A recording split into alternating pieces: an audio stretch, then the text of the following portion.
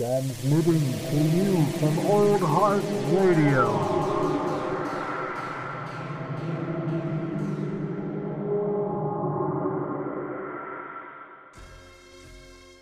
Prepare to have your bones chilled and your hairs raised. It's the WacArnold's Brothers podcast. Welcome home. Oh, Uncle Fitzy says happy late birthday. Is he what, Said 4? 3. 3? Okay, Yeah, that's right. Bowie's a big dog now. Ain't nothing gonna break him. Hey, He's playing with the boys, huh? Yeah, he's just playing with the boys. Oh yeah, this is I think you're about to say what I was gonna say. Go for it, because I was gonna say I don't know what episode this is.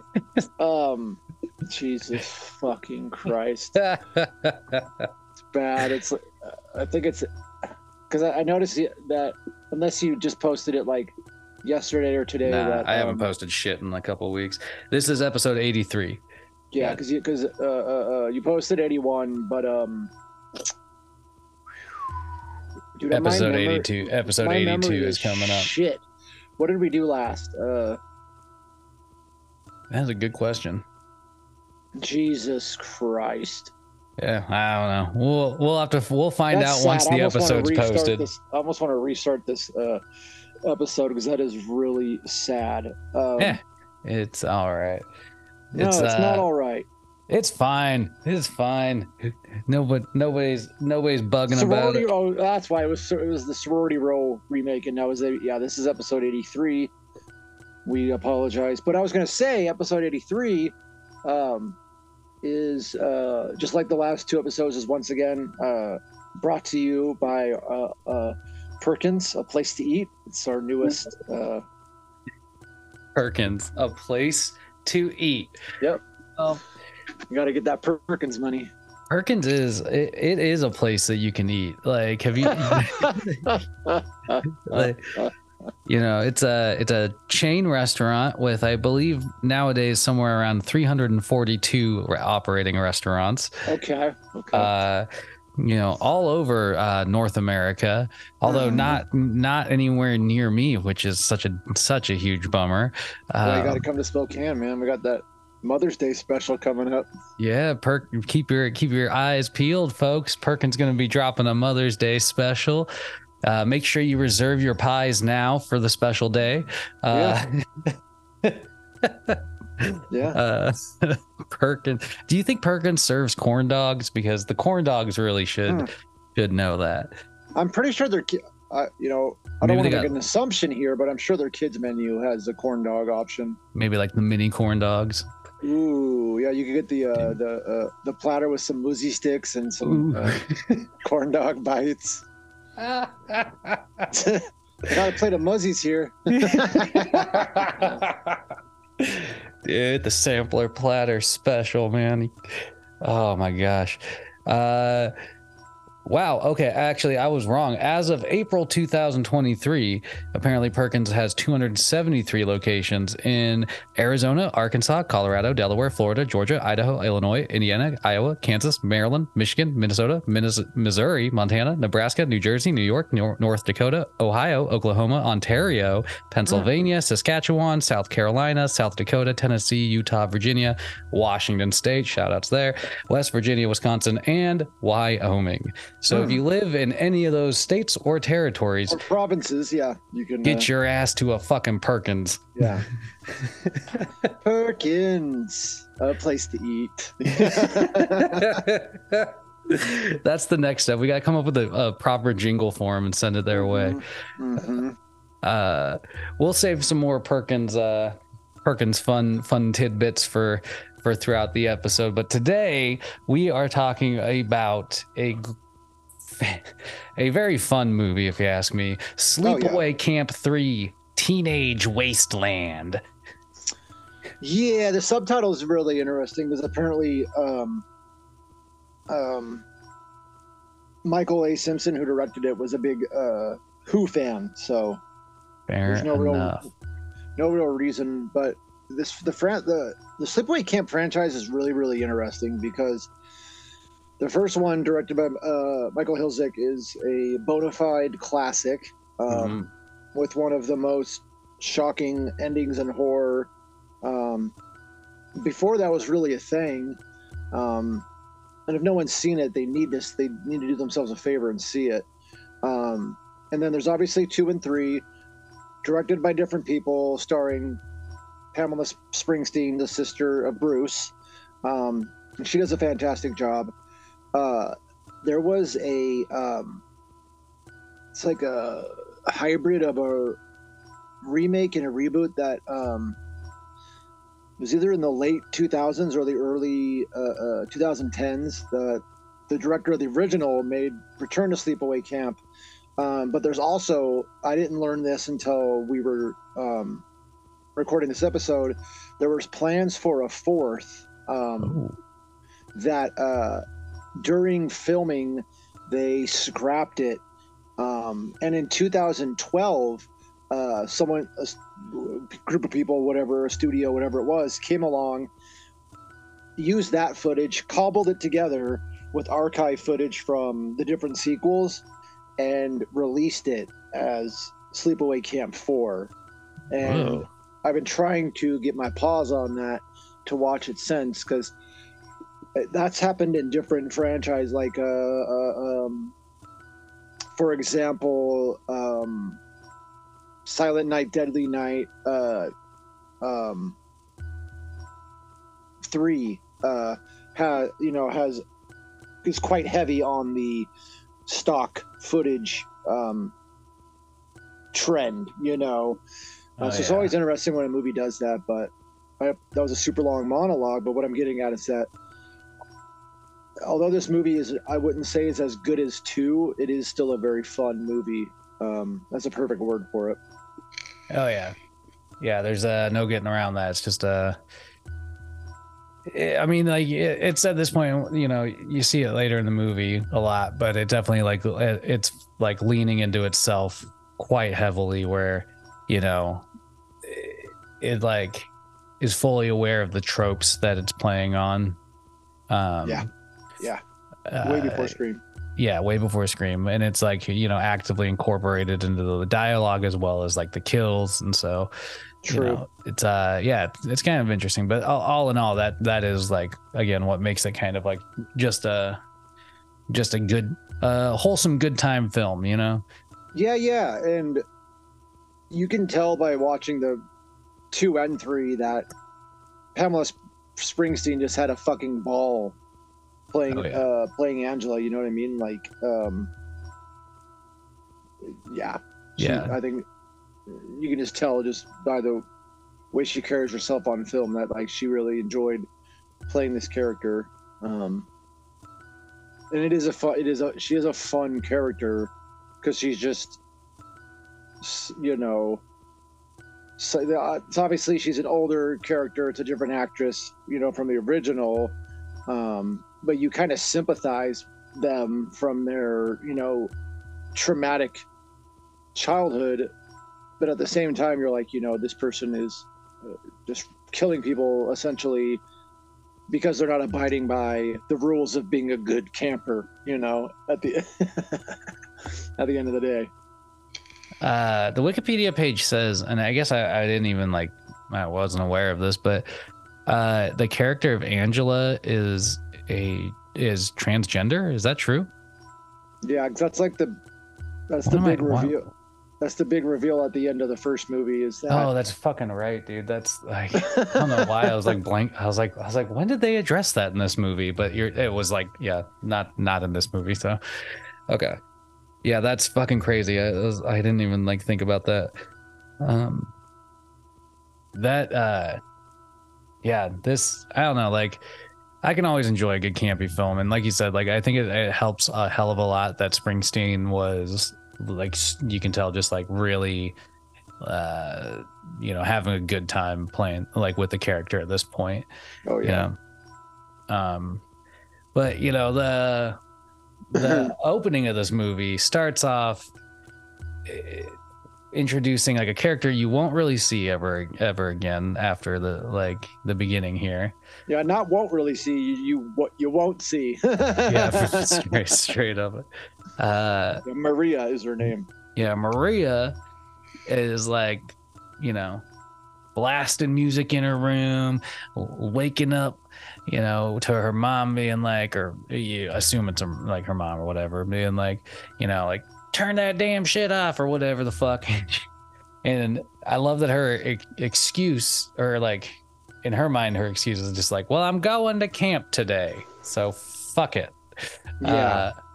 But you know, it's a quick little like opening sequence of like this character Maria getting ready. It's like I'm not even a minute in the movie. You see your first pair of titties in this fucking film. Yep. And she has this hilarious tattoo above her boobies that says "milk shake." Yeah, it was super random. I wonder if that was a real tattoo or not. That's what I kept wondering. I was like, I wonder if that was just something that they had, or if it was something just for the film. But this character Maria kind of packs up her shit and heads right out the door. Yeah, you get the feeling that like she doesn't maybe have the best home life. You know, her mom, and whether it's her dad or her stepdad or mom's boyfriend, they're arguing, and then when you see her leave, she seems to be walking out of like a hotel where she's living with her parents in a hotel. So you get the feeling that you know, she's underprivileged or whatever, you know, terminology you want to use, and we'll see more of that later. Yeah, for sure. It's like confirmed later on in the film, basically. But this like really strange thing kind of happens to her on her way down the sidewalk. Literally, like, just I feel like out of nowhere, this truck, this big old fucking garbage truck or something, just starts blasting towards her, and like hops up like the curb, chases her down an alley, and then within minutes of the movie opening, wha-bam, the first kill happens where she just gets mowed the fuck down. It was wild. I was like, holy shit, this is so like fast into the movie. I was just so caught off guard by it. Yeah, broad daylight, and she just has the audacity, and you're led to believe this is like, it's New York, because she has a shirt when she arrives to camp. You know, that classic "I love New York" shirt. Yeah, wild, dude. I know, just like middle of the day, just boom, done. Maria sort of sealed her fate though when she ran into a fucking alley. Like, yeah. Where are you gonna go from there, Maria? Come on. But this, you know, this character that mows her down gets out of the truck, drags her body out of the trash that she's like, all the trash bags that Maria's body is surrounded by, and then gives her like the Roko Saki treatment and throws her into this dump truck and just crushes her like the fucking like the goddamn shredder, man. I was just waiting for Casey Jones to like whistle and pull a lever somewhere, but it's then, you know, you kind of pick up on the fact, like, because basically like a look-alike version of that person. Oh, absolutely. is seen kind of waiting on a stoop, you know, and this is like really your first visual of Angela. She fucking basically identity theft. I was gonna say, in a very permanent way, you know. Yeah, not just kills. Yeah, dude, it was crazy. Yeah, she hops into the Camp New Horizons. Camp New Horizon, and she hops in the van to head to camp. They drive off, and you see spray painted in red behind her on the wall, Angela is back, and that's when the opening credits cue up and begin. So, yeah, she, you know, in broad daylight, in a very, you know, it was just brutal way. You know, it's one thing to get ran over, but it's another to get fucking crushed to death. You know, there's a similar kill in Chucky, you know, Child's Play 3. That'd be a fucked way to die, because you're in this little claustrophobic confined space, and you would see that, whatever the terminology is, the press coming towards you, and seeing like, all right, I got about 10 feet here. Okay, I got about 6. Like, that'd be a fucked way to die. Just inevitable. You're gonna die. But you know, after the credits, you kind of pick up with where you're presumably at the camp now, and there's a reporter there. I can't remember her name. Tawny Richards, I think is Richards, yeah. And she's there to interview the owners of Camp New Horizons and some of the attendees. Yeah, we got the camp owners are Herman and Lily, and they're named after, it's a nod to the Munsters. They seem to own the camp, and we learn that they're doing an experiment in sharing. And they've gathered together a group of, white, rich kids essentially, and then a group of underprivileged, poverty-stricken, whatever you want to call it, and brought them to this camp, to have them intermingle. And we're quickly introduced to, we got the rich group, which is Cindy, Greg, Jan, Peter, Bobby, and Marcia. And then we've got the other group, who is comprised of Arab, who's a female, Snowboy, Anita, Riff, and then Maria. I don't know if you caught this. The only other person that I noticed in this movie, the guy that plays Bobby, probably like 6 to 8, maybe 10 years ago, there's a series of Jimmy Dean sausage ads, and he was in those ads. So slanging the Jimmy Dean. Slanging the Dean, yeah. Yeah. Donnie, like you're saying, kind of goes through and gets everybody's name, and that's how you get the quick introduction to all the characters. Yeah. To be honest, nobody. It's like it's pretty obvious, split. The underprivileged kids are all like kind of, I don't know. They're not too stoked to be interviewed. The rich kids seem to be pretty stoked to have to be on camera. The owners are kind of wacky.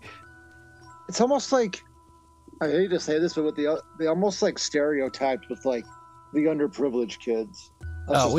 This movie has 2 hard R's in it. They definitely didn't shy away from doing things like stereotyping people and whatnot. They have a character named Riff, who is an African American guy who's constantly playing rap beats. So. True. But it also, establishes pretty quickly that a lot of these characters are unlikable, and that continues. Yeah. Like you mentioned. There's a female character that drops the N-word twice, what the fuck? But yeah, it's a bunch of basically unlikable characters, which of course for a horror movie is a good thing. Oh, definitely. And Tawny also has a quick little bit where after she introduces everybody, she on the broadcast, she talks about how this was formerly known as Camp Rolling Hills, where 19 people were killed, referring to the second movie. And then she mentions that this also at one point was called Camp Arawak, which was the name of the camp in the original. Lily seems to take exception to this. She's upset at Tawny because she wasn't supposed to mention the murders. It's kind of just, it has a quick shot where it shows Angela, aka Maria, sort of with this nervous look on her face, are they gonna, they're gonna catch on, sort of deal. But they do not. They, in fact, after her whole interview stuff, Tawny, Jesus Christ, then goes up to Maria and tries to score coke from her. Just like it was like. It's been a real shit of a day, she says. Yeah, just need like a gram. Just need a bump. Yeah, I need a gram. But this is what's crazy though. The leads, Angela, who, aka Maria, aka not Maria, I guess. She like goes into the I don't know, utility room or whatever, and basically just finds some random fucking like pipe cleaner or whatever, and like, and Pat like puts that in a little baggie to pass off as the drugs. And it's just like, it's crazy. It was just, it's crazy how liberally, and it happens a lot more obviously further down the road, but how liberally Angela is just like willing to ice people. So she brings them back out to Tawny, who's like in her sweet convertible ride or whatever the fuck, and tells her like, have a nice life.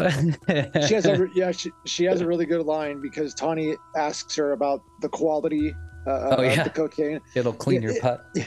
Yeah, it'll really clean your pipes. Dude. I was like, Jesus.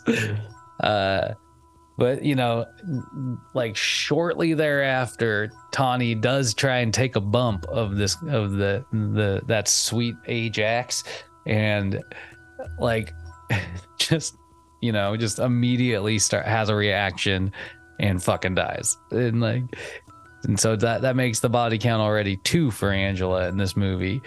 Yeah, it just takes off. One thing about that having done a lot of drugs in my life, and I always realized this when I was using too, you never really know what you're putting into your body, and it's especially worse when you're snorting it or injecting it. A lot of times when I was using meth, like, you would never really know what was in it, and what's really sad is there's some people that are in addiction that are on the street that there's a term for it called a hot shot, where they took something that they thought was a drug and it really wasn't, and it fucks them up for the rest of their life. But that's a really interesting thing with the coke. It's like, you never know. Like, I wonder what would happen if you did by chance snort Ajax. Like, what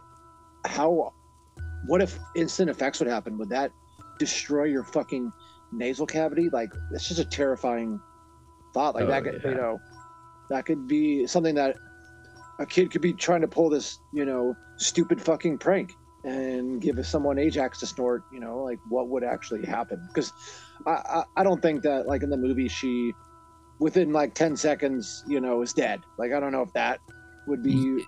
Yeah, there'd probably be more of like a dragged out reaction, and it'd be terrible. Yeah, I mean, anyway, irregardless, you'd probably fucking die if you just took a big bump of fucking cleaner like that. I imagine that, or like you said, you'd be severely fucked up for the rest of your life, because that ain't gonna be good. But like, it's like almost such a casual kill. Like, that's the thing that stands out to me about a lot of the kills in this movie. They're just so like middle of the day, broad fucking, there's got to be people around, but they're fucking dead. It's like, how far did she even drive away? You know what I mean? Like, anyone could have easily like gone to take a piss and stumbled upon, Yeah, it's very, very risky. Yeah. So next thing you kind of like picking up with all the kids are like in a meeting hall or whatever, and I guess kind of getting acquainted with each other. Some of them are a lot more standoffish, we'll say, than others. Yeah, Bobby tries to, he sort of portrayed as like the super geeky, white guy. So he tries to talk to some of the, let's just call them the underprivileged group, and sort of gets rudely brushed off,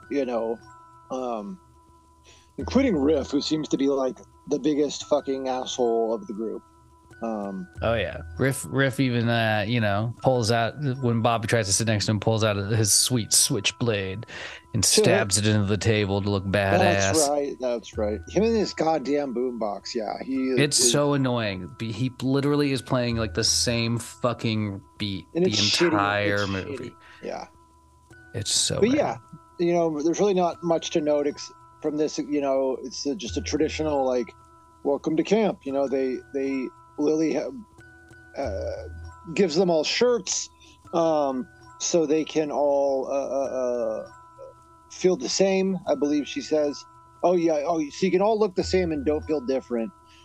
She mentions that there's going to be another counselor coming soon, and that when that person gets here, they're going to split into 3 groups for 3 days so they can get to know each other better. And then for the remaining 2 days, they're going to be a group together. Lily asks if anyone knows the song I'm a Happy Camper, which is a nice little reference to the second movie. And while that's happening, we do get introduced to said third counselor, Barney Whitmore, who is also a police officer. Oh, yeah. An officer of the law. Yeah. Also, you have this really like pervy moment with Herman, God. who you know, seems to almost be flirting with one of the teenager girls, which is just odd because he's like a doofy looking like kind of older guy. Not a full senior, I don't think, but he's got like a head of white hair, you know. Yeah, he's like flashing his like Playboy belt buckle. Yeah, it's like a fucking weird. We also get the first racial slur. Yes. Of the movie, because they're one of the underprivileged kids is he's a good-looking guy, and two of the girls sort of make a remark about, you know, one of them's like, "Oh, he's cute." Yeah, but he's Mexican. So what ends up happening is does Riff call him a spick, or does somebody else call him a spick? So it's Tony and Riff. Tony's a Hispanic, Riff is black, as we mentioned. Yeah. When Barney's giving his speech, Riff is being rude. You know, he burps a couple times while he's giving his speech. Tony asks him what his problem is, and that's when Riff responds with, "I'm going to say the word, but I'm only saying it because it's dialogue for the movie. These aren't words that I would ever use." But he says, "Suck my dick, spick." Yeah, that's it. That was it. Suck my dick, spick. Like, it was just like, of course they had to do something that rhymed. I didn't think about it like that, but yeah.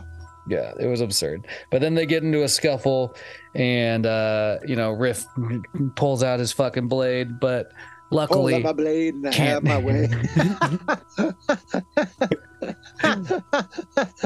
Shout out, dollar sack, motherfucking dollar sack. Yeah, motherfucking dollar sack. But luckily, officer camp counselor Barry Whitmore steps in the way. And Barney, excuse me. Barney Whitmore steps Terrible in the way. Name. Yeah. Motherfucking Barney. We've got Barney here. Yeah. But yeah, so Barney you know, kind of breaks up the fight. Right. Which is good. Also, so Perkins time. So okay. You know, I'm kind of hungry, you know, and Same. I'm looking through this Perkins menu, and my gosh, do they have some bargains for some pretty decent sounding stuff.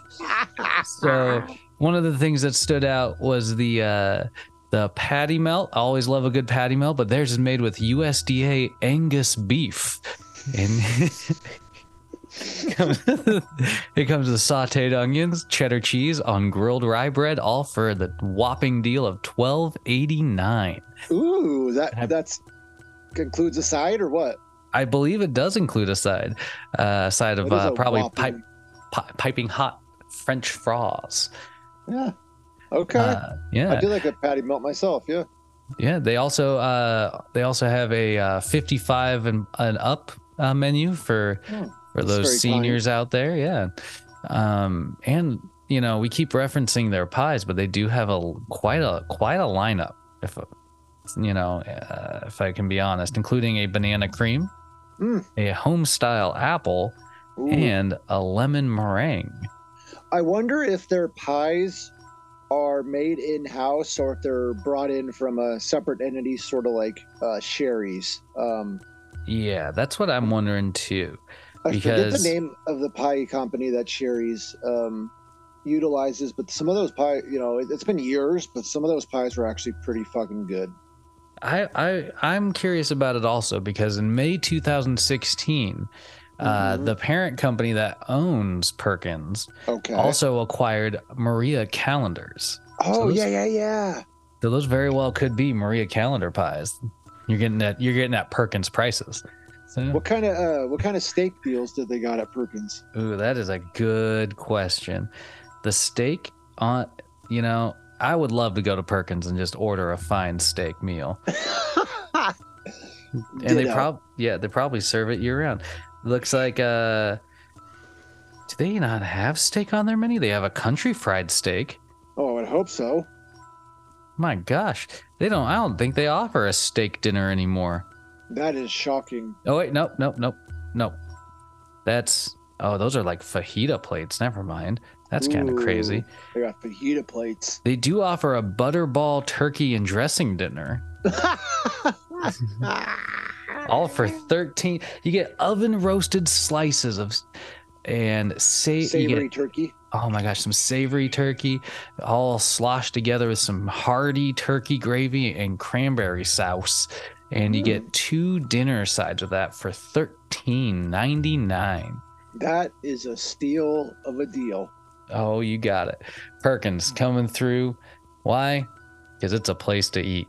All right. Well, those are some Perkins thoughts.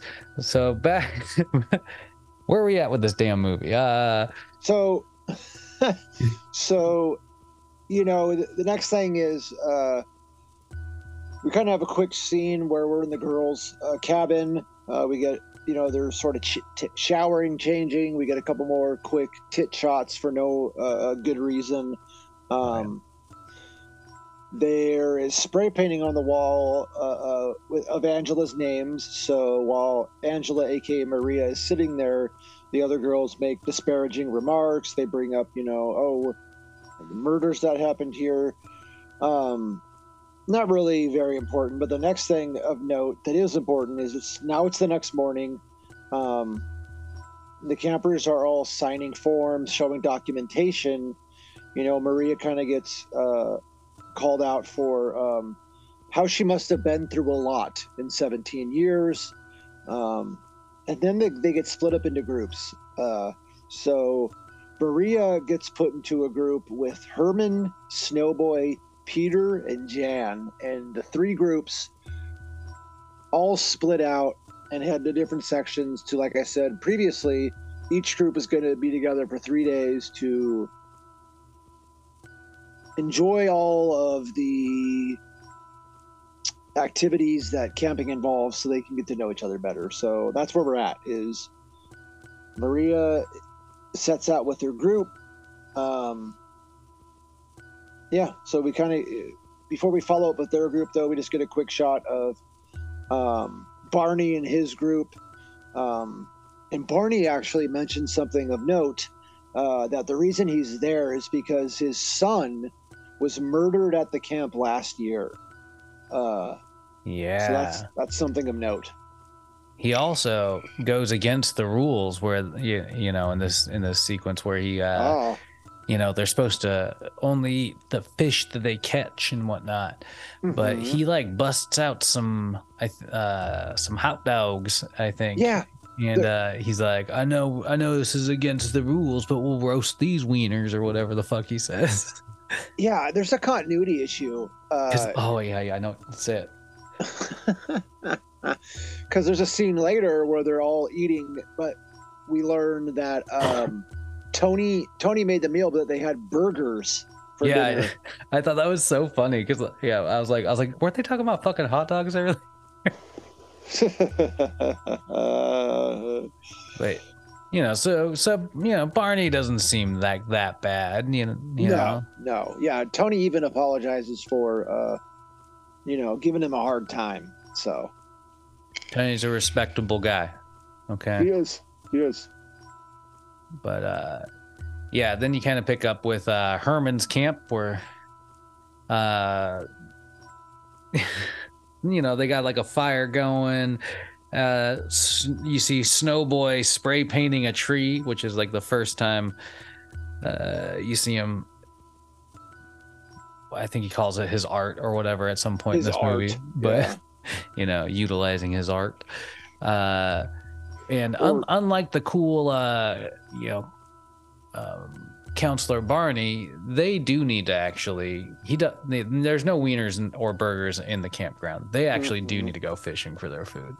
Yeah, and Jan seems to be grossed out by this thought and runs into her tent. And all I could think, I was just re-listening to some old episodes the other day, and it made me think of Psycho Pike and Bloodhook, where there's characters in both those movies that are like, fish are gross. Yeah. So Jan, Gals. Jan's not having any. She runs into her tent. Herman tells the other three, "Hey, grab some fishing poles. Go start fishing. I'll meet you there." Yeah. And he kind of lingers by Jan's tent and keeps saying like things like, like come on out, sweet pea or whatever. And at one point he says, "Daddy won't make you go fishing." Yeah, it's super creepy. I was like, God damn it, dude. But you kind of leave those two characters and you go and you pick up with the three that are on the dock fishing. And I'm pretty sure it's Angela, but somebody pulls out of the lake a ski mask or a hockey mask, excuse me. Oh, yeah. Which obviously is a nod. Oh, yeah. I thought it was really funny. I was just sort of like, of course. But then, oh my God, who's the character with all the fucking... Yeah, because they even make a joke about like, what day is it? Oh, it's Saturday, the 14th. That's what I mean. Like that's like one of the those moments where you're like, they really are playing into like this like self-awareness of it being like a horror movie.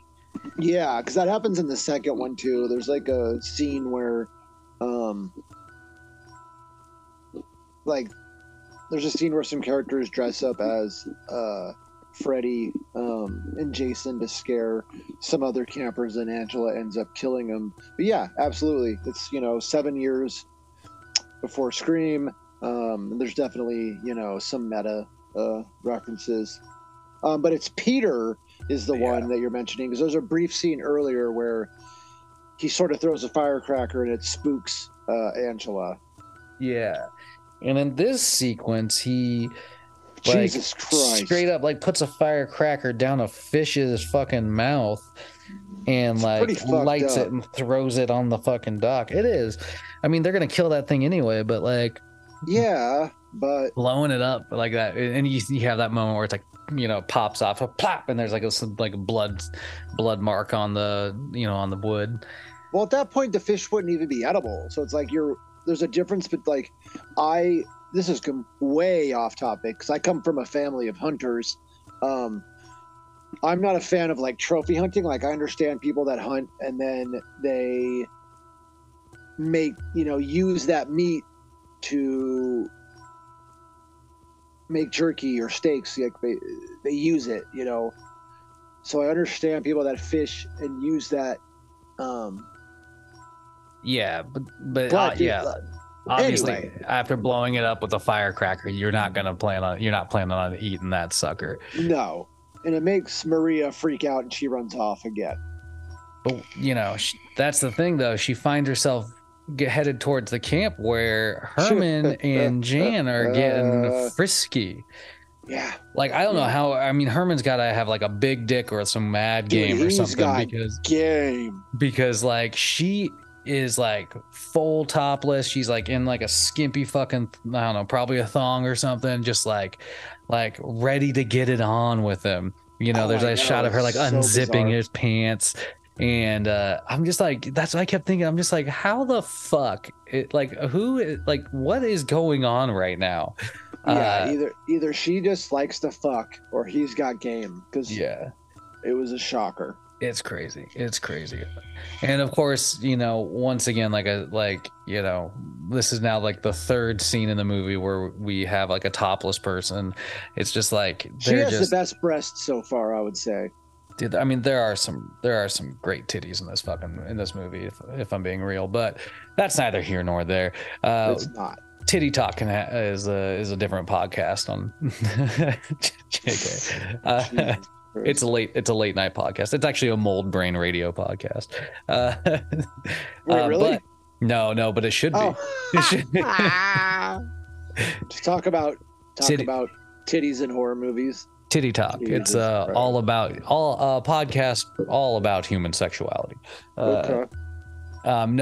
So Maria finds her way back to the camp, and I don't know. I can't remember how she gets Herman out of the tent, but Herman, she unzips it, and Herman's like, "Oh, Angela, like, we're just playing around in here or whatever," and he like starts climbing out of the tent while he's pulling his pants up, and that's what leads him out of the tent. Yeah, and that is like, I mean, like, again, like, I'm just shocked at the casualness of how these things come about, because then, Angela just like has this big ass walking stick and she just beats Herman to death with it, like, just like that. And then she pretty much does the same with Jan. It's like the most lackluster kills of the movie. And then she like, but still the audacity. Well, yeah, well, that's what I mean. It's like, it's like fucking high noon at the summer camp, and Angela's here beating two people to death with a fucking stick and then stuffing their bodies into the tent. Just like, anybody could have came at any time and unzipped that tent and seen the bodies. It's madness. But what's even crazier is that when the other campers arrive back, Peter and Snowboy, yeah, nobody seems to fucking realize it. I mean, I get that, like, it's a movie and basically you never, sorry, continue with what I was just gonna say, like, in reality, like, that tent would smell so fucking bad that you would notice, like, right away. But because she does this multiple times in the movie, but she lies and tells them that they like, later there's a part where she tells, she went to go lay down at the cabin. I forget what she says this time, but she essentially just tells them that they left the site for the time being. And she's also preparing the fish that they're making. And there's like a scene earlier where she's responsible for chopping all the wood. So, she does pitch in when it comes to duties that are needed for a camping excursion, which is nice. She wants to be a good camper, she is a good camper. She's a happy camper. Oh, I'm a happy camper. Do you think that song ever plays at a Perkins library or a lobby? I don't know, but if next time that we're together and we go to Perkins, we got a couple things we got to do. Oh yeah, including getting some mosies. Yeah, absolutely. But you can tell, like, Angela does not like the other two people in her group either in this scene, because Snowboy tags her tent. Yep. And you can tell that's a no for Angela. And then Peter, goddamn Peter throws another fucking firecracker, but this time it's like right by her feet and like goes off.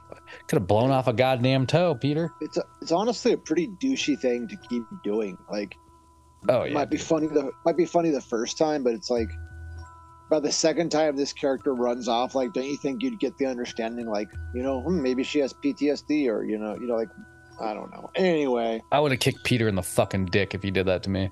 Absolutely. Like, once I would have been like, all right, boy. But boom.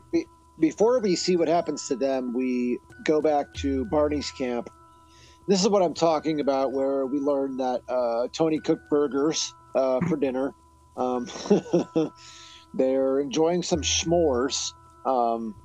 And Marcia, the one that earlier in the movie had mention that she thinks Tony is cute. She needs to go take a whiz, and Barney asks Tony to escort her. So they sort of walk off and just kind of have a short conversation. And they also get jump scared by a raccoon. So, of course, the raccoons are out there, and they are dangerous. But yeah, like you said, it's just kind of a quick scene, kind of like establishing sort of them as like, a potential couple kind of situation happening. Right. But then, you quickly go back to the Herman's camp, or formerly Herman's camp. It's basically Angela's camp at this point. Oh, yeah, absolutely.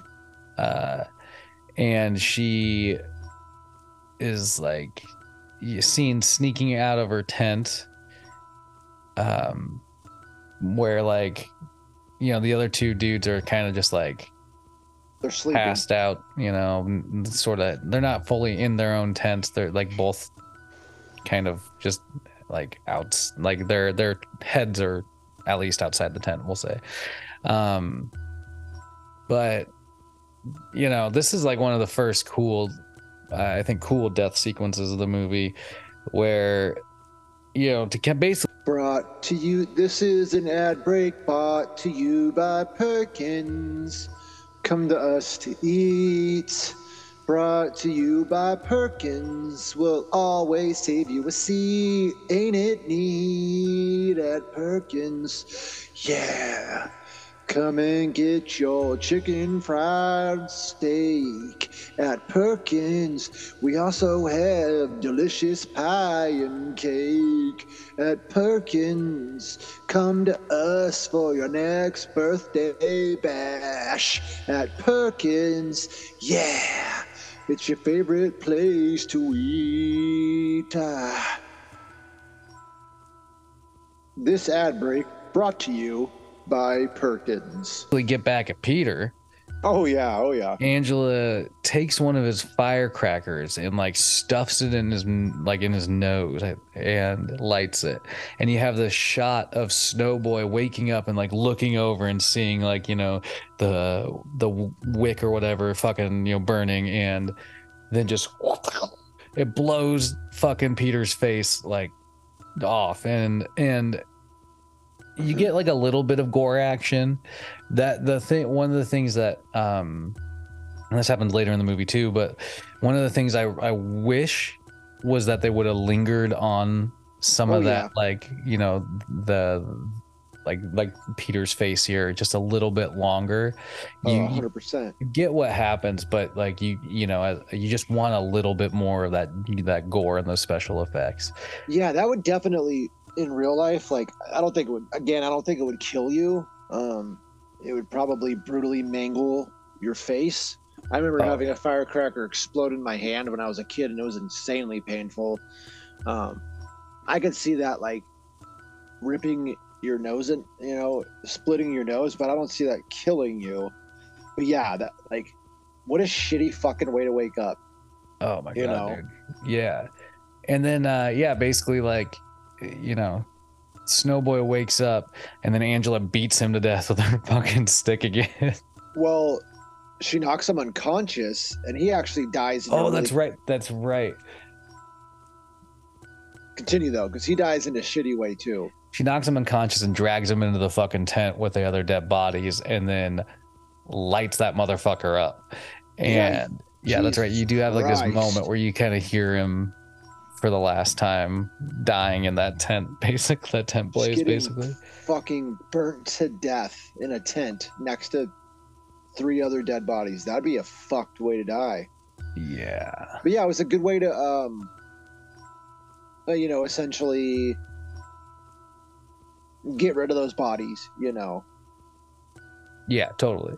I mean, Noah, everybody will just think it was it's just a fucking accident or something. Nobody will even notice, really, and hopefully not. At least that's what Angela thinks. Yeah, there's also another scene that sort of shows how psychotic Angela is she just gets done murdering this group of people, and as the tent is on fire, she lights up and roasts a marshmallow as the screen goes to black. So yeah. Yeah, she's pretty fucked in the head. I've always wondered that real life serial killers, like, how do you brutally fucking murder someone and then go home and have dinner as if you didn't just brutally murder someone? Like, I would never understand that. What do you think John Wayne Gacy's favorite meal was after stuffing a boy's body into the cellar that he did? Yeah, next to all the other ones. Do you think he went home and ate Gordon's fish sticks and tater tots? I don't know. Maybe he went to Perkins Pancake House, because that's probably what it was at the time. Perkins, a place for everybody. It's just that question has always lingered in my mind, and it always will. Like, I don't understand. Chop somebody up and then go home and make a box of Kraft macaroni and cheese, man. It's bad. Anyway, it's the cheesiest. I like the if I'm gonna have like boxed mac and cheese, I'm gonna have like the Velveeta shells and cheese. You know what I mean? Yeah, I agree there. I agree. I'd rather take the sauce, that cheese sauce. Yes, sir. But mac and cheese aside, so basically you kind of follow up the next morning, and you're at Lily's camp. Yeah. And everybody's getting up for the day, and I will say this would be really annoying, but Riff wakes up and immediately starts playing that same fucking beat. It's like he has the one tape and he just keeps fucking playing it, like pretty loud right away in the morning. And like, you're out in nature, that's not really what you want to be fucking hearing right away. So no. I can't remember who says it, but somebody immediately like asked him to turn it down, and he actually does so, which was a shock. That was the shock too. Yeah, exactly. And then you also like you get this moment where Lily's like asks one of the campers to start making coffee or whatever, and that you can kind of tell that she's not really like invested in doing a ton.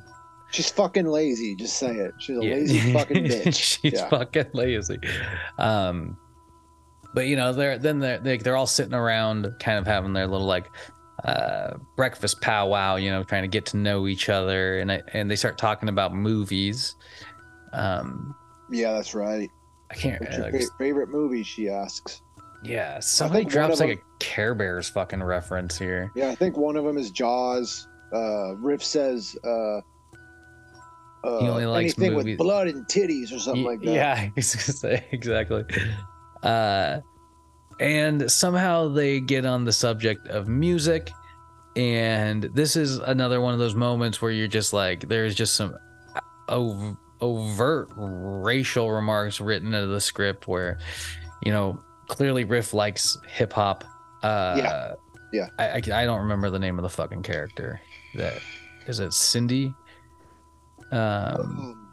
Well, but no, it's give me 1 second, because I have all the names written down. Because in give me 1 second, sorry. It's got to be either Anita. It's Cindy. It is Cindy. Okay, so Cindy makes this remark where she says something about like not liking not liking like dark skin music or something like that. It's like, it's fucking weird. And then she even goes further, and that's where she drops like the hard R. She calls like Riff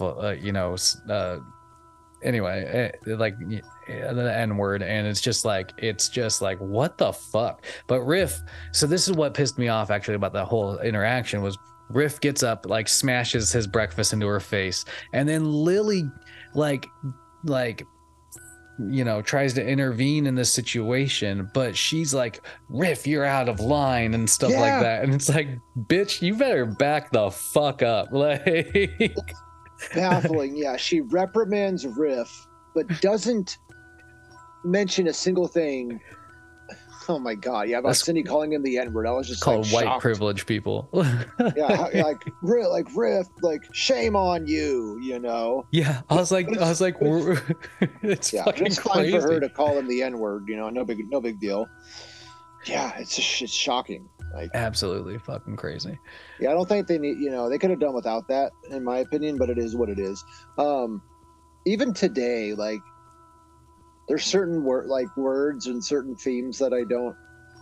And we talked about this endless times, but there's certain things in movies that, like, unless it's absolutely vital to the plot, I just find it unnecessary. Like, there's no need for 2 N-words in this movie, or spick. There's no, you know. Yeah. Anyway, there's no basically all the racial slurs that happen in this movie, which I think there's just like those 3 main ones. Right. But you're right. Like, it's just like it's just so glaringly unnecessary. You're just like, fuck hell. Yeah. And the 80s was showing really, really strongly in those moments. Yeah, Lily also asks them what their favorite colors are, and Maria says blood red, and Bobby's like, "Oh, me too." You know. Bobby's such a schmuck, dude. He really is. He really is. Because we forgot to mention that before all of this whole scene happens, that Maria arrives at the camp and tells Lily that Herman sent her to switch with someone in the group, and that she's there to switch with Arab, which once again is a Asian female. So Arab and Maria head back to, you know, the other camp where they're supposedly supposed to switch. But while they're on the way, well, actually they get there, excuse me. Arab even mentions, like, where's the other tent? And goes to look into another tent, and Angela kicks her into the tent. Yeah, that's right.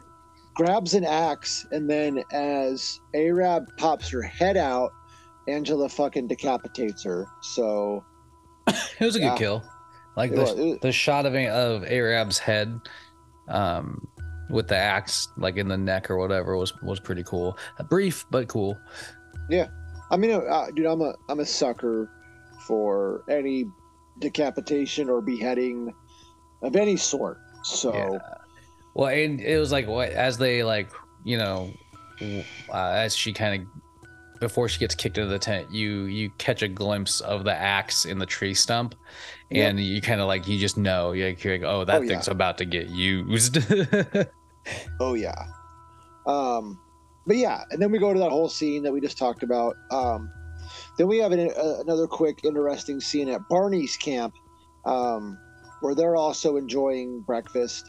Anita asks, you know, hey, what happened to Angela? And we learn that there's no pictures of her. And her juvenile record was destroyed. So all they have is a description of her to go on. Yeah. Which isn't very, you know, helpful. So it's just kind of interesting. Yeah. Well, it gives you some context as to, like, why Angela is able to, like, kind of go undetected still in this good point movie, I guess, you know. But then you jump back in with Lily's group, right? And they're about to do a trust exercise. Classic. Yeah, where somebody gets blindfolded and led through the woods by another person, and they all get paired up. Cindy gets paired up with Maria, aka Angela. Bobby gets paired up with Riff, and they kind of go. Yeah. This is like, yeah. Cindy drops the N-word for the second time. Yeah, and also, you know, talks about street gangs. Yeah, it is though.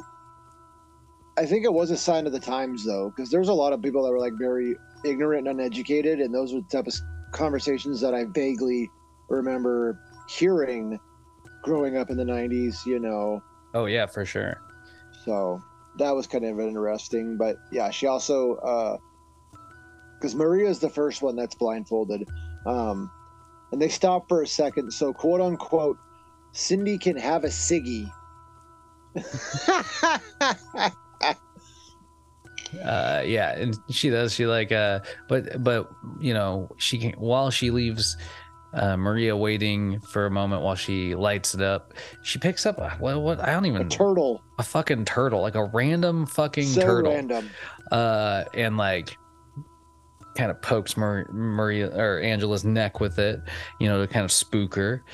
Mm-hmm. And that's kind of where the, you know, event, like this leads Maria to like wanting her blindfold off, or Angela wanting her blindfold off, and they basically switch. She ties the blindfold onto Cindy really tight, you know, and starts leading her towards the campground, like the actual campground, I think. Yeah.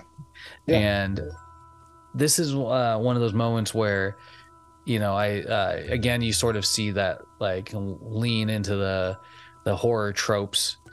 Because Angela's like asking her some questions. Are you a cheerleader? Check. Are you a virgin? Check. Do you do drugs? Check. 3 strikes, you're out. Yep. And she basically, I thought this was dope, actually. Oh, absolutely. She hooks Cindy's pants with the line, like the line for the flagpole, or for the flag, you know, because she leads her right up to this flagpole and just starts pulling her up and up and up. And eventually she gets her to a point, you know, Cindy's like freaking out at this point, like, you know, stop it, knock it off. And she gets her to a point where, you know, like Angela must have been like, this, you know, this is high enough. But she's like, you know, you're a cheerleader, you're this and that, you're a nasty, snotty bigot. Like, great, she called it out, you know. Yeah, she was. But then she just lets go of the line, and you have this great shot of Cindy going straight down to the ground, and then you hear this like, and you just know that she just fucking like just landed straight on her fucking dome. Dude, and that shot of her falling through the air head first into the ground is glorious. It was so good. I was like, and that like after this point in the movie, that's where I was just like, I'm here for this movie. This movie's fucking great. You know, it's like it's having fun. I'm having fun. Brutal free fall. Oh man, yeah. It was a great kill. Yeah, 100%. Yeah. And then once again to further establish how much of a psychopath Angela is, she fucking skips back to camp. That's what I mean, dude. Is she she tells Lily, you know, because she comes back and Lily asks where Cindy is, and she tells Lily that she's at the main camp with a headache. But there is a couple cheesy, you know, lines like that in the movie. But it is what it is. Well, I feel like, you know, they were obviously like purposefully written because they're so cheesy, you know? Yeah, absolutely. Yeah. But yeah, like basically, like, again, we can, you know, mention it earlier, like Lily's just a fucking lazy pain in the ass. She ain't doing shit. And she like has Angela at this point like cooking a steak for her, and like she, you know, tells her to take the garbage next to her tent back to the camp and shit. Grab some bug spray. Yeah, and she's out of bug spray, so she needs some bug spray. Like it's just and she's just sitting there like reading like a magazine about cruise ships. yeah. Like, oh my god, that's right. I forgot about, because like there's a scene later where she talks about this cruise that her and Herman are. I didn't catch that she's looking at a book about cruises. But yeah, I love how she fucking in front of this group of kids that she's making making them catch and cook fish. She just gets to enjoy this delicious fucking steak. Like, how fucked is that? Yeah, that's what I'm saying, man. It ain't a Perkins steak, but it's still a steak. But yeah, like, this leads Angela to going back up to the main campsite where like the cabins and the facilities are, and she's like just like dragging this bag of garbage with her. And like, it's kind of interesting because this and in other scenes you really get the connection to the other movies. Like, clearly, like, right away you get the vibe that like Angela knows where she's going, and then while she's like, she grabs some keys and like lets herself into the kitchen area, and you have these like flashes of good whole,some camp time scene fun from the second movie. Yeah, exactly. But it's like, her all bright and cheery and just like, what did she say? It's like, I'm a happy camper. I wish I knew the song. Good morning, campers. And like, she's, so it's like, I don't know, it's just kind of interesting. But yeah, another interesting thing of note that I forgot to mention at the beginning of this is that they use the same camp to film the second and the third movie. They just like made it look a little different. But yeah, I noticed that too. It says it's a YMCA camp, youth camp in like in Georgia. It's one of the coolest things that I've been wanting to do. I learned about it like 2 years ago. Is that the campground where they filmed the original Friday the 13th? I don't know if they do it every year, but like 2 years ago, in the summer, it was like 2 different weekends where you could go. It was like an adult summer camp essentially, where you go and stay for the weekend at the camp where they filmed the original Friday the 13th. You do camping things, and then one of the nights they screened the movie. That'd be fucking awesome. That would be super fucking fun, man. That'd be fun if that's like an annual thing. We should just plan that one year, make it happen. Yeah. That'd be so dope. Yeah. So basically, like, this whole scene is just, flashbacks and Angela looking forlongingly at like, the facilities and remembering, perhaps when she was a different person. Yeah. Eventually, she makes her way back to Lily's camp with the fresh bug spray, and it's sort of just like, if everything with Lily feels like a chore, she just gets back and it's like, all right, you ready to play another trust game, like all this shit, and it's like, ugh. Yeah, but, she's just sitting on her fucking ass doing dick all. Yeah. But this one's, her tying Angela and Bobby together to go walk in the woods or some shit. Yeah, she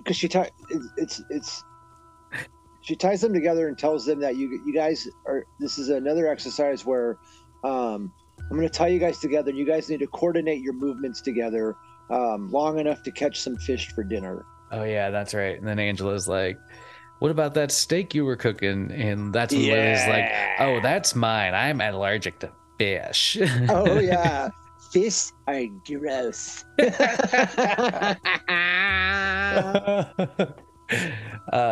Unfortunately, Riff does not get to participate in this trust exercise because Cindy is still feeling unwell. So right. Or she's aka just fucking dead, as we know. But yeah, so Bobby and Angela make their way down to the water where they are trying to catch some fish. Bobby does not seem to know what he's doing very well. Right. Yeah. Angela is once again the resourceful one that knows how to put some lure on a hook and knows how to properly fish. But the scene is interesting for one thing of note. Bobby, sort of hits on Angela tells her that he is turned on by being tied up, and then he tries to make a move on her. And Tries says, to sell her that sausage, man. Yeah, he said, oh my god. But he does say one thing kind of sort of creepy. You know, oh, I thought you wanted it. Like, I could never imagine say like, oh man, just again, I feel like shitty dialogue.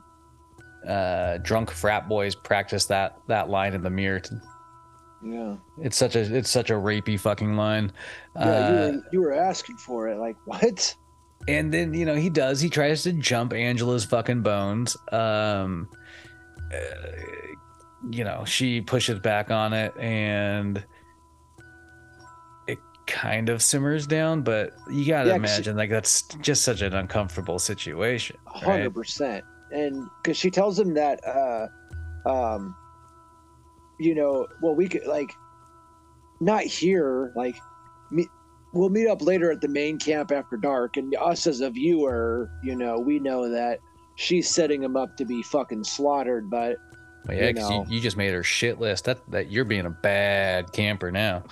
But yeah, I think, you know, for her, it was in that moment to get him to stop being a fucking creep, because he was being a fucking creep. Oh, for sure. So yeah, you know, it's just sort of a scene to establish that this is the setup for his inevitable death here soon. Yeah.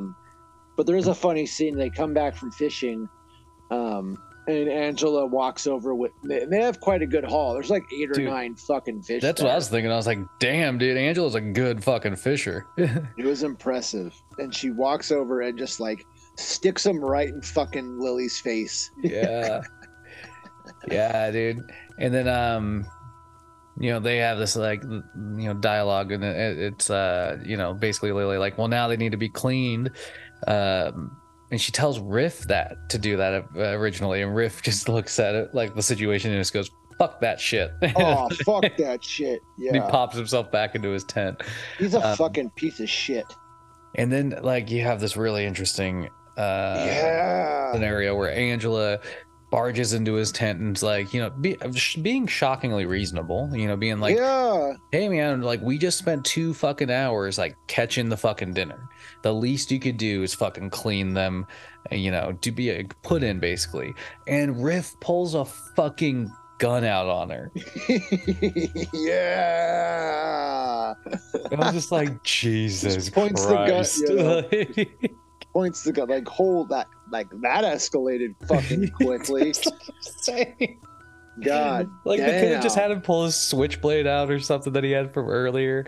Oh wait, no, I think he gets taken away. Yeah, he does. But yeah, just the fact that he brought a switch and a fucking handgun with him. Yeah, unreal. Fucking crazy. But yeah, he's a fucker, dude. Not like he's just as lazy as Lily. He's just, you know, doing dick all. But it is what it is. And from there we follow up with Tony and Marcia, who are, their camp is also doing the blindfold exercise, and they seem to have been paired up together, and they basically have a scene. You know, Tony has like some interesting dialogue about the gang life, man. The gang life, you know, where I'm from, everyone's in it, but I wanna get out of it, which is pretty cool. He says like just like a handful of stereotypical like references to what I imagine like white suburbia thinks are gangs. You know, he's like baggy pants, you know, low riders, bandanas, or whatever the fuck he says. And you're just like, oh yeah, super stereotype, 100%. But you're right. So like he's like, you know, wishing to almost get out of the gang life. He makes a joke to Marcia about like, well, maybe I'll just move to Idaho with you. You know, she's like, Ohio. Yeah, and then they start fucking. Ohio. He asks if he can kiss her. You know, they get into a pretty heavy makeout session, and then she pulls out a fucking condom. Yeah, dude. He has a great line. If we're gonna make love, you have to wear one of these. You have to wear one of these. Yeah, like, damn, okay, like, getting to the point. And he has a funny line where she pulls out the condom, and he's like, "I'm moving to Ohio." So yeah, Tony, you know, thank God We don't get another tit shot, and the sex scene happens off screen. So I'm glad we were spared that. Yeah, they can rustle around in those leaves undetected. It does remind me. I never had sex at summer camp because I was 13, 14, but it does like give me some of those nostalgic feels of being at summer camp for 5 to 7 days, and having like a little, young love at summer camp. Like those are good days. Oh yeah, it is. You always got that summertime fucking crush on somebody. Oh, absolutely. Summertime. Well, you know what's really ironic about that is both times that I've driven to Olympia, that song has been on the radio. Both times that it's both times it's happened. It's happened when I got off of 295 and gotten onto I forget which road it is, but both times I've like taken that exit. Summertime. That song comes on, and that song is like such a like looking back on 90s rap, like some of 90s rap is so corny.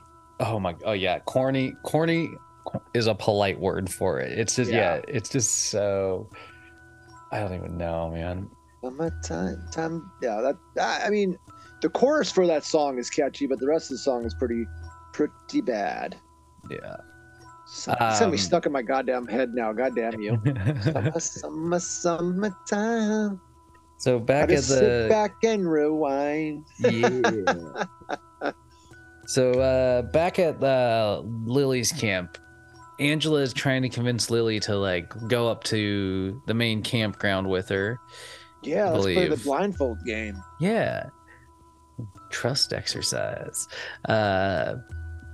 And eventually Lily, doesn't necessarily agree, but Angela just like already put the blindfold on her and it's like, let's go, Yeah, we can go get Cindy.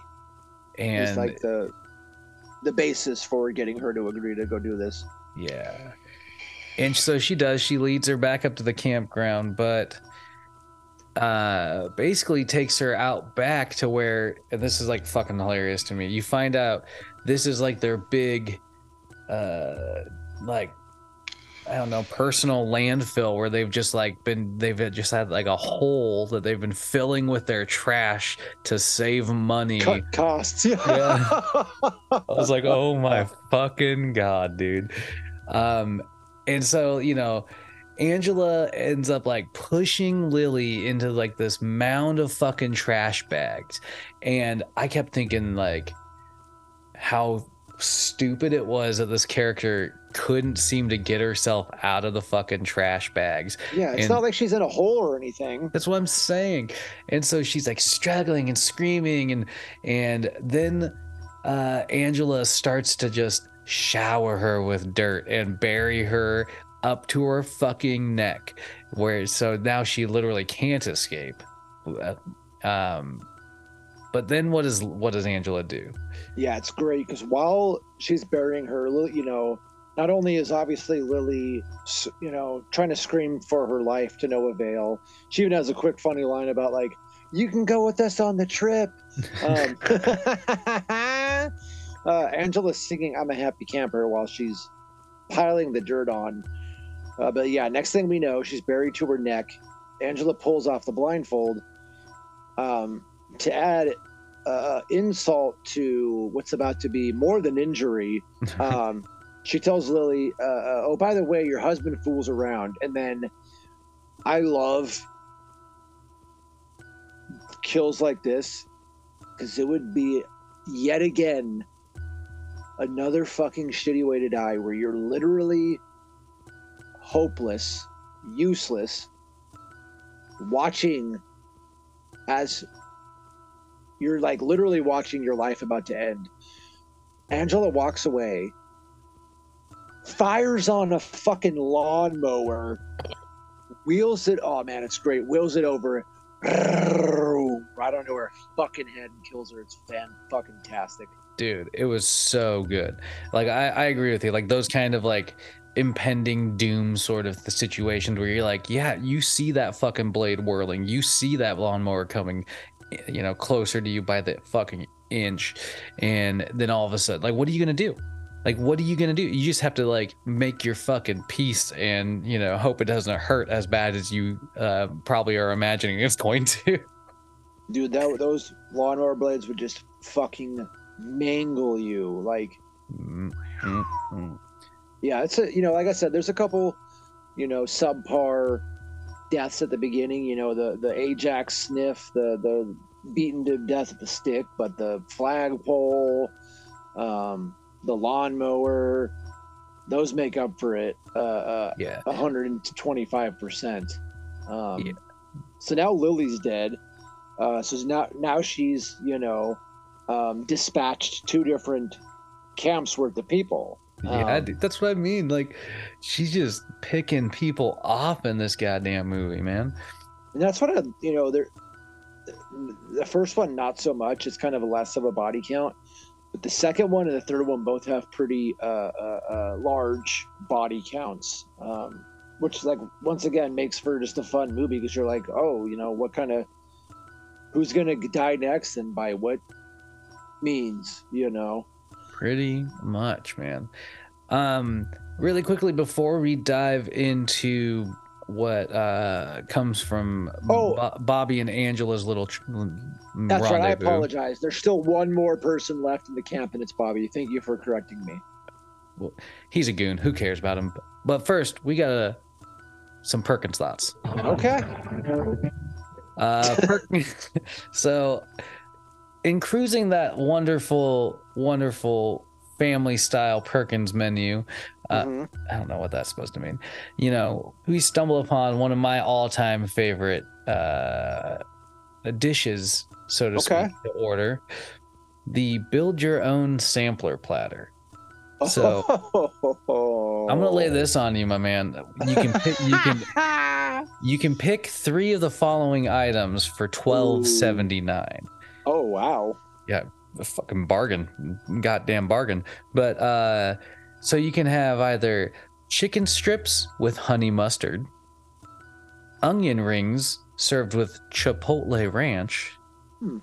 You can have some muzzy sticks with marinara. Yeah. Fried pickles with ranch, or crispy fries or crispy tots. Ooh. So my question to you is, what 3 would you pick for your sampler platter? Oh man, I'm just sitting here thinking of like some lineups, but obviously Mozzie's first and foremost. Always. I feel like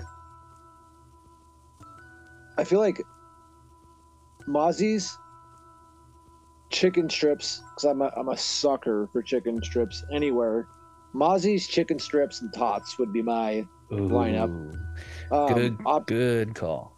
Optionally, just get triple up on Mozzie's. What about you? Can I get the trip Muzzy? That's actually a pretty good deal. That's what I'm saying, dude. It is. I wonder how many of each. Good eats for good prices. Okay, that's Perkins for you. For me, I would, like you, I'd get the Muzzies top, right away. But I would also order the onion rings with chipotle ranch. I am a fucking huge onion ring fan. Okay, yeah. Give me those O-rings. Okay, okay. I'll let you finish it. Yeah. But I ain't gonna order no fried pickles. Never been into them. I would get the tots if I wasn't feeling. It depends on how hungry I am. I would either get the chicken strips if I was looking for a meal, or if I was just like just hanging out and we just wanted a bunch of junk, I'd probably also get the tots. Or if the fries were waffle fries, I would get those motherfuckers. Yeah. I think I'd replace tots with onion rings because I'm also. Dude. I think it does. I'll agree. It does. I think the fries depend. Like if it was shoestring fries, I'm good. I like crinkle cut fries, but if it was fucking waffle fries, count me in. Game over. I'm getting that. For $12.79, you can get yourself a damn fine sampler platter at Perkins. No matter what, Mozzie's is the first pick. Absolutely. But yeah, just just had to lay some of those Perkins thoughts on you. Yeah, So, I have a Perkins thought too, real quick. You can correct me if I'm wrong, but I'm pretty sure, Perkins has a long history. There's been different owners. I'm pretty sure at one point in Perkins' history, they've actually filed for bankruptcy, and were able to prevail through that, and Perkins still exists. So, hey. that's true. On August 5th, 2019, Okay. the parent company, Perkins and Maria Calendars, filed for bankruptcy while announcing the closure of 29 of their underperforming restaurants. Oh, man, I feel bad for those places. Yeah, dude, those are going to be Perkinless counties, man. What's going on there? Yeah, fill that Perkins gap. It also mentions that the following month, several of its locations in northern Pennsylvania also closed. Oh, okay. Sorry, northern Pennsylvania. You're going to have to find your Perkins elsewhere.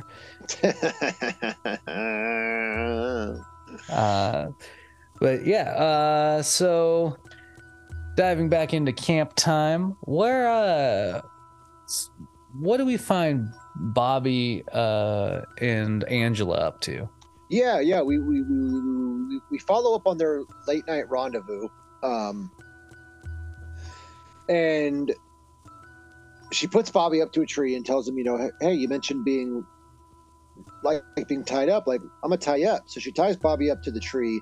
The first thing he says, which is hilarious, is, hey, don't tell anyone about this. I could lose an election someday. Oh my God, dude. That's right. He also go for it. Yeah, he he's mentioning how this is basically like some of his porno mags or whatever, and he calls it like bondage camp. Yeah, bondage. Good God. This is like bondage camp. Yeah, the election line was hilarious. Then he goes back to being a fucking creep. Yeah. This is like bondage camp. But yeah, his death is another pretty fucking great, creative little way. Because somewhat similar to Cindy's death, she ties him up to a tree, and then what does she do with that other end of that rope? Oh, it's so good. So, she's hi, Bowie. She's tied up his hands behind the tree, and she brings that rope over to this nearby Jeep that is just sitting there, and she hooks the other end of the line up to the Jeep, and then just starts driving in the opposite direction, which, as you could imagine, just starts tearing at Bobby's fucking arms. And though you don't see too much of the aftermath, like I said, it's kind of left up to your imagination to pretty much assume that his arms get ripped off of his fucking torso and he dies. Yeah, it's pretty good. And then I want to apologize again because I made an error. Oh, he's a good boy. Bobby is not the last remaining member of that group. It's actually Riff. So yeah. Bobby gets his arms brutally ripped off and then presumably dies from blood loss. But Angela's pretty fucking crafty. So yeah, after that situation, we go back to camp where Riff is still in the tent listening to his fucking boombox. Oh my God, that fucking beat won't goddamn stop. And he's looking at a porno magazine, but the thought that runs through my mind is, how have those batteries not died by now? Oh my God, dude. I thought about that at this point in the movie too. I was like, there's just no fucking way. He must have brought like tons of backup batteries. Dude, and those things would take like 6 fucking big like A-size batteries, bro. Like 6 of them. Like it was not cheap. Man, and the life was not long. So like you said, he must have just brought a stockpile of batteries. but his is super random. He like I said, he's looking at a porno magazine, bumping his beats, and out of nowhere, a tape gets thrown into his tent, and he very like anyone probably would. They're sort of inquisitive. He pops the tape in, and it's Angela, sort of a cappella singing a song, and it's very short, but essentially the song is telling him that he's gonna die. Yeah. Next thing you know, the tent comes collapsing down on him. She starts using some tent spikes to hammer the tent into the ground to trap him in there. And then next thing you know, she grabs one of those fucking massive tent spikes and just drives it into his chest or head. Just killing him. Yeah, just taking him out. Yeah. Impaling him into the ground and killing him. Yeah. It was like one of the, I think it was a fairly clever kill for like it being, a camp setting and everything. It's like, let's use the spikes in some way.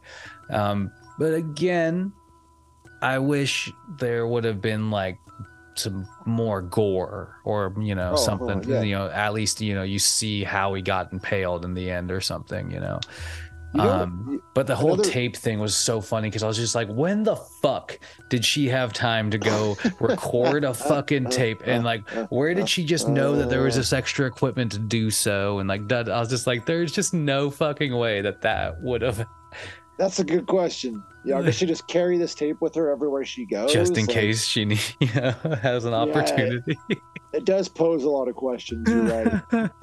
But I mean, oh my god, there's just so much about this movie that like you just sort of like you just don't care about, because at this point you're just having fucking fun as she's just literally going through campers like boom boom boom. Another random thought is, I wonder when they did away with metal tent spikes, because by the time I was a kid and we were going camp, I only went camping. My family only went camping like twice, probably. Like we do a lot of like I remember we went to like Yosemite, we went to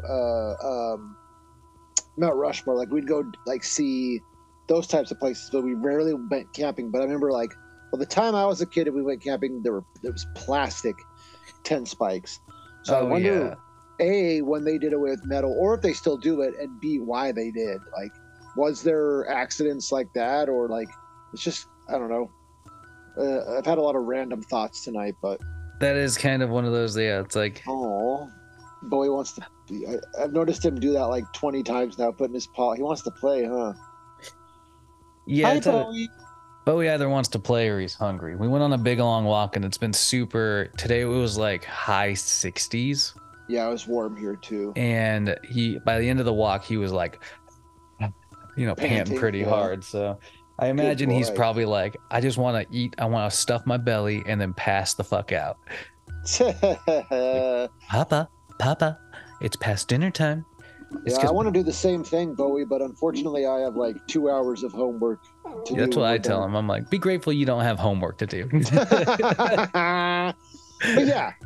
So now she has officially dispatched the second set of campers, which naturally the next morning leads her to the third camp. She walks up on the camp, and Marcia and Tony are up to some PDA.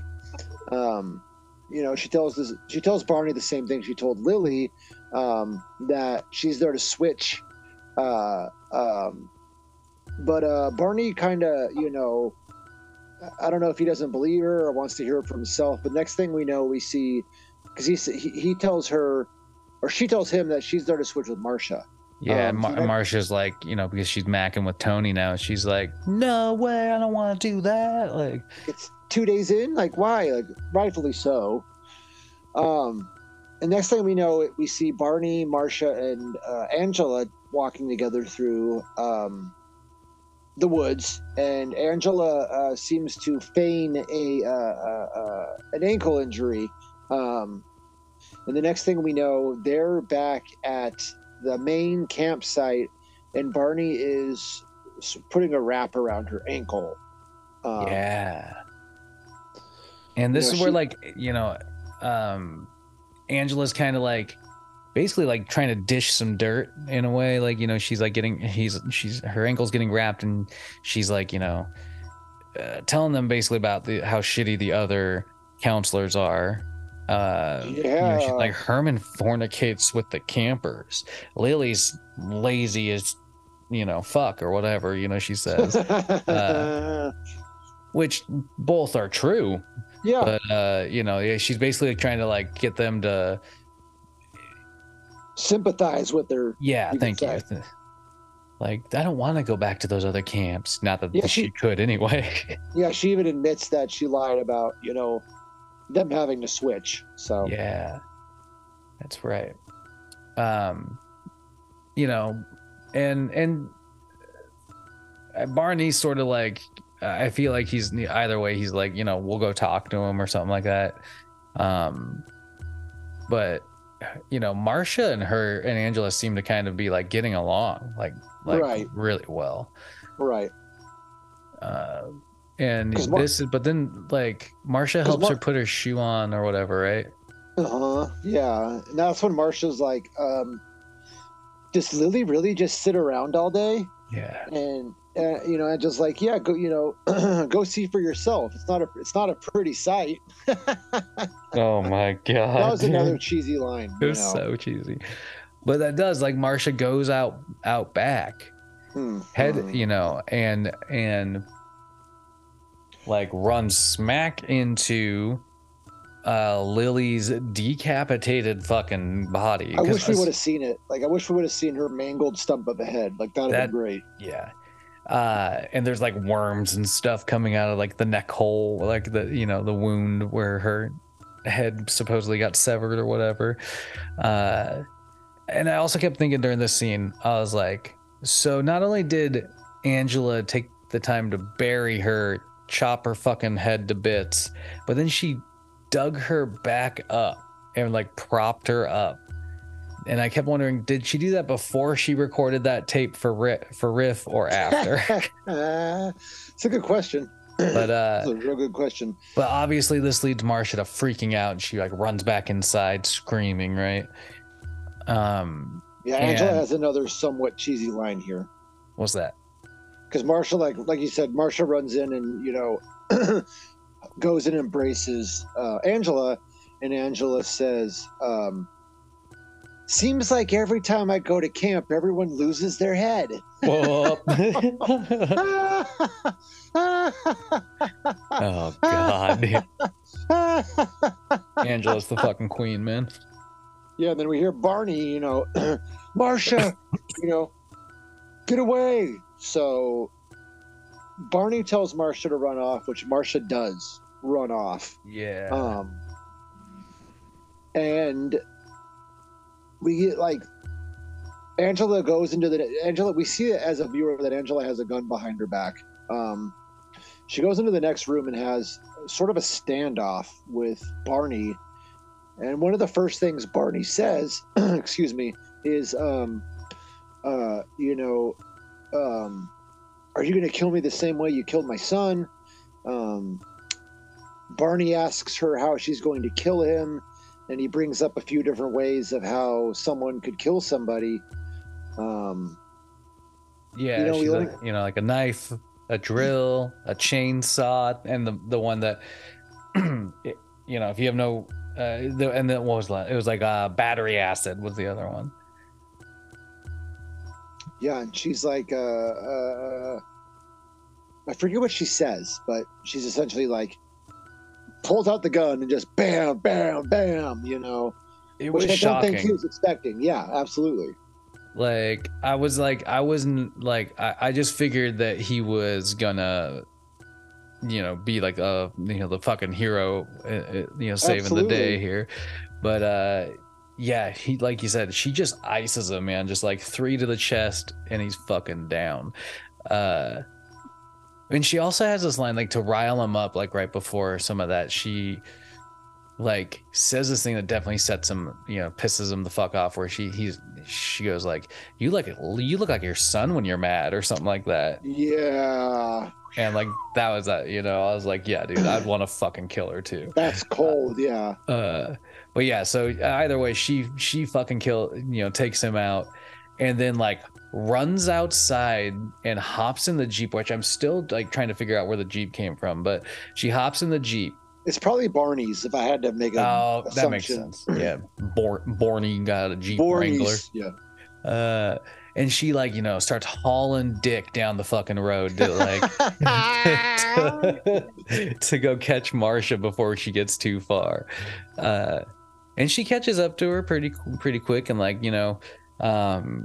kind of like veers off the road as Marcia, and like traps Marcia, so to speak, like, and like she's just so, like, I mean, Angela's acting just she's been acting crazy. You, she says, yeah, she's like, we could have so much fun together and stuff like that, and like, it's you don't really know what happens. She just takes her, and then it jumps back into the other the last three campers, Tony and the other two you haven't really seen since Tony the beginning and of Greg. this. Yeah, you really haven't. There's like Anita has like one brief line, but it's the only other time that you see Greg. He wasn't, Yeah, they've all been kind of off. They're sitting by the fire. And that's Tony brings. Sorry, what were you gonna say? I was just gonna say Angela shows up eventually. Yeah, because Tony talks about wanting to go look for them. Greg says maybe it's some sort of test, right as Angela approaches them and tells them that Barney wants to see them back at the main camp so they can play a trust game.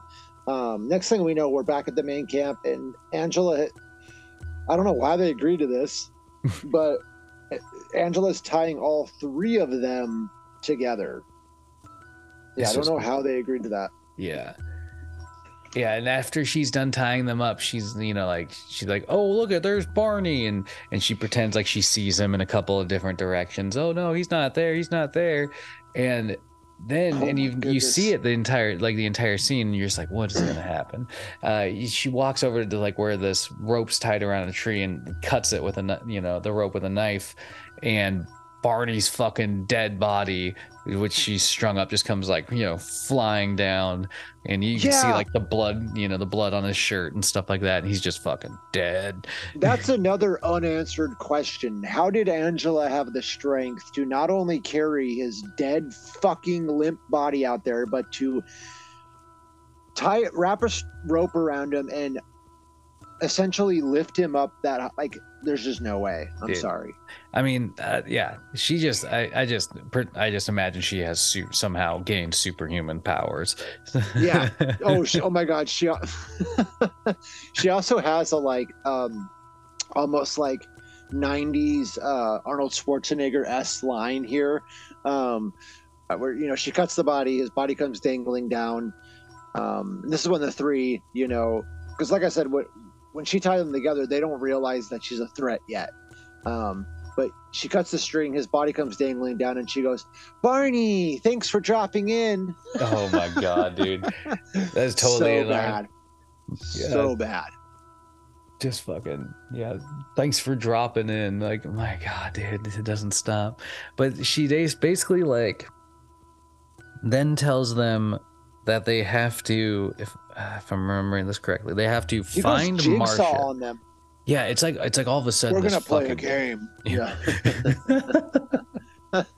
Literally, and there with the timer, like a time and everything.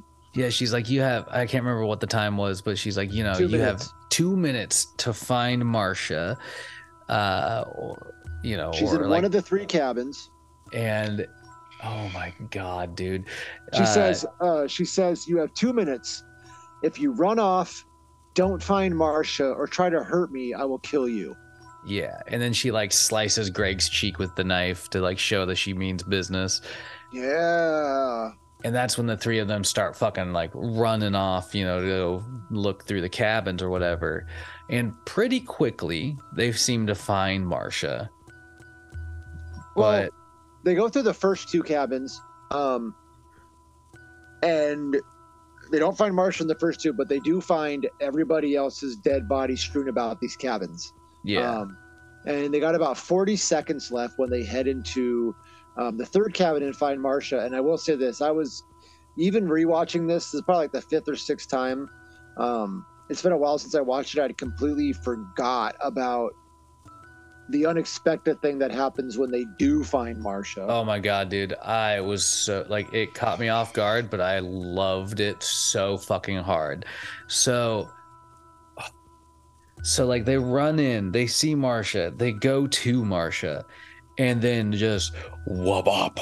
These 2 fucking axes come swinging down from the fucking ceiling, and in perfect placement, they impale Anita and Greg like on the side, which are on the who they were tied up on the sides of Tony.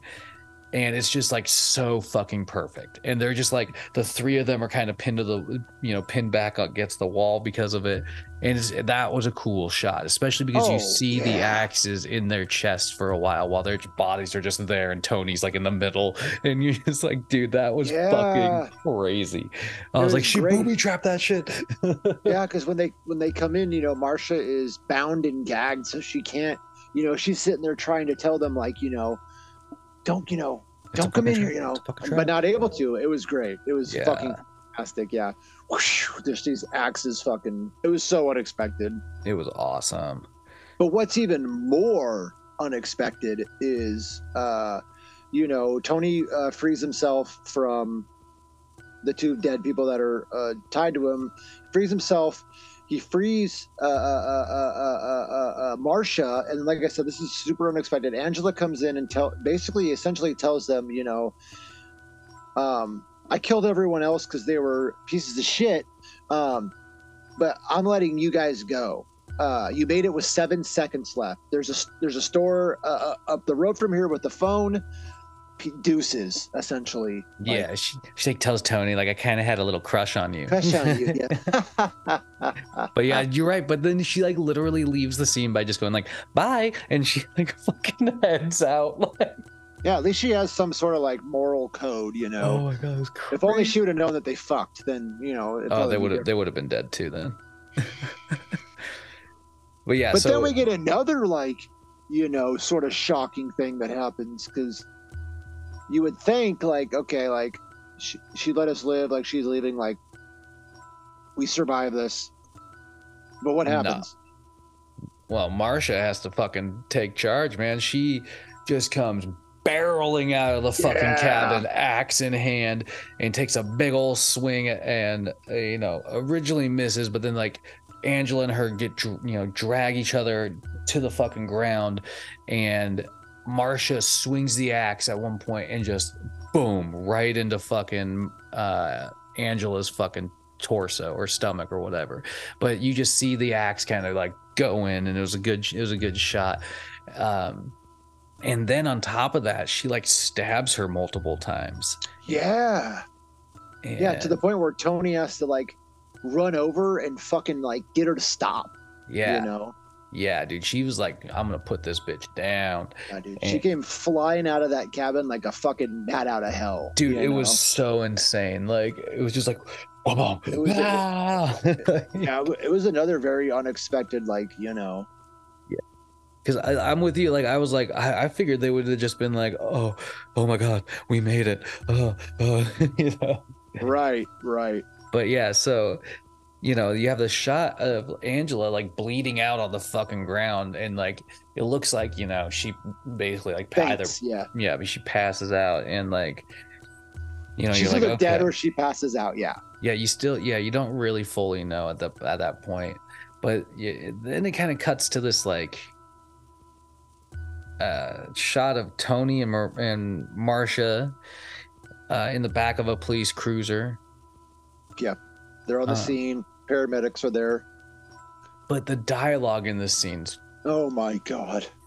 Like, Tony's basically like, yeah, like maybe I'll, marry you, and like we'll, move to, I'll come to Ohio. Yeah, Ohio. And motherfucking Marcia. Yeah. She just is like, well, I can't do that. I've got a boyfriend at home. Which is like, I did not see that coming. And like Tony's face is like 100% legit. He just sort of like hears it and then just kind of like dead turns and just like dead stare, just like faces forward. Like, Yeah. I have no idea what the fuck just happened. But you can come visit me. Yeah. Yeah, you can come visit. Yeah, I have a boyfriend. Oh my god! Of all the things, that was perhaps one of the most shocking things in this movie. Because I was just like, dude, I did not see her playing Tony like that. No, because at this point he's like fucking like puppy love, Yeah, dude. It was pretty funny actually. But how does this movie actually end? Oh man, so. Now we're in the back of an ambulance that is driving away. There's obviously someone driving the ambulance, but there's two people in the back with Angela, who's on a gurney. There's a paramedic and a cop. And the cop, very interestingly so, and rightfully so, talks about how she doesn't deserve to live and that they could kill her and nobody would have to know. He calls her a maniac and how they can put an end to this once and for all. And the paramedic reluctantly agrees. The cop turns his back to, look up and talk to the driver, maybe see where they're at. And we get this, like, the camera pans up to a syringe, and you're like, okay, this is going to come into play. And sure as shit, it does. Angela pops up, stabs the paramedic in the chest with the syringe, and then even better, to up the ante, we get a little bit of one of my favorite things, and I know it's one of your favorite things too. It's not as brutal or gruesome by any means as Italian cinema, but we get some eye trauma. She stabs the fucking cop in the eye with a syringe, and then the movie ends with it's not as corny as the other lines, but the driver says, "Hey, what's going on back there?" And Angela goes, "Just taking care of business." Yeah. But yeah, look, I love, It was great, dude. Like it was. I mean, because like at this point, it's like it's just wild that Angela keeps getting away with these things, and so it's awesome to end it on this note of like, I guess she maybe escapes. Right. Like. The syringe to the eye, like that's a fucking nightmare, man. Like a real nightmare of mine. Like I could not imagine. Like that's one of those things like you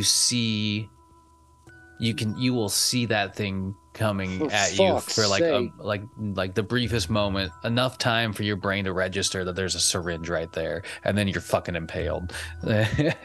Oh yeah. Oh god. It was great. It was great. But, I said it at the top, and I'll say it again. This movie overall was a lot of fun, if you ask me. Yeah. Corny at times, definitely on the production scale, a little crummy, but still not like the worst production we've talked about on this pod. But it's definitely like a fucking good time horror movie. Like this one, I was like, I'm immediately gonna put this on a rewatch list when I'm feeling like something kind of funny but kind of campy. Yeah, it's good for rewatch. It's also a really good like diversion movie. Put on the background while you're doing homework, or put on the background while you're, doing other things. It's yeah. Those are some of my I love finding movies like that, because that's absolutely what I do. Like some people listen to music, some people just fucking like weirdos just work in silence. But for me, it's like I love finding like a movie or a show to just like something I can just like tune into for a brief moment, catch something that makes me go, oh my god, or like, oh, that was hilarious, and then just fucking like tune back out to my work. Absolutely. But so we gotta find a placement on the rating scale for this. What would you say you'd give this movie overall? I would say I'd probably give it like a solid 7. I'd give it like a solid 7 please don't tell anybody about this. It might ruin my elections. Out of 10. Oh God. Oh fucking Bobby. What about you? You know, I would give it. I'd give it probably a 6 out of 10 trust exercises, but that's mainly because I'd give it a higher score, but I really did want to see a little more of like some special effects or gore in the movie. Yeah. But other than that, like I really did think it was like a fun movie. Some of the kills were really kind of creative. Like the flagpole one was probably my favorite, just because of like how just random it was, but also that shot of the body going like headed towards the ground, where you're just like, that motherfucker's gonna die. Yeah, absolutely. But yeah, and I mean, honestly, the performance by Springsteen was fucking fantastic. Like I think she definitely at this point like ate up the role, you know. Yeah. And so yeah, I mean, like a fucking solid pick. Yeah. Which is better than the original pick I had for this week, which was, I cannot remember the name of it, but I tried to watch it and it was just like so fucking bad. Like production quality was, and audio was so bad, folks. It was a shot on video. I don't know why I can't think of the title either, but it was, I know the premise was about like, I think it was called VHS violence or video violence. That's video what it was. Violence. Yeah. It was about some, like this couple that owns a video store, and they're shocked by all these people that want to rent super violence, so they start making snuff videos of their own. Like the premise sounded solid, but yeah, the production quality was not up to snuff, no pun intended. So I'm glad that you were able to realize pretty quickly that, hey, you know, this probably would have just been, I feel like we could have tore it up for sure, but it would have just been like so dreadful to get through as a viewer. That's fair. Oh God. Well, hell yeah. I guess we'll leave this there. So it because I'm a little bit behind schedule, it'll be basically a 2 podcast drop. So I'll drop 82 and 83 pretty much the same schedule, boom bap. And then we'll be right along to 84 this next episode. And I have a movie I'm going to suggest for it after we get off recording. But before that, as always, make sure to keep listening, keep following along on whatever you're listening at. WacArnold's brothers, we're churning them out. Perkins, we're coming for that. We're coming for that sweet Perkins money, or at least give us a fatty discount on some sampler platters. Give us that half price, triple Mozzie. Go get some Perkins. Maybe go see Evil Dead Rise. Beau is Afraid. We got there's some horror that's out. There's some horror that's coming out. So I feel like we're, as horror fans, we've been spoiled the last year or two, or essentially the whole existence of our lives, but especially the last couple of years. Yeah, Perkins. I'm hurting for that Perkins. Oh my God. I went down to Perkins, got the salad with the gherkin. Yeah. Perkins. that Perkins. Well, we'll fucking leave it there. Get it on.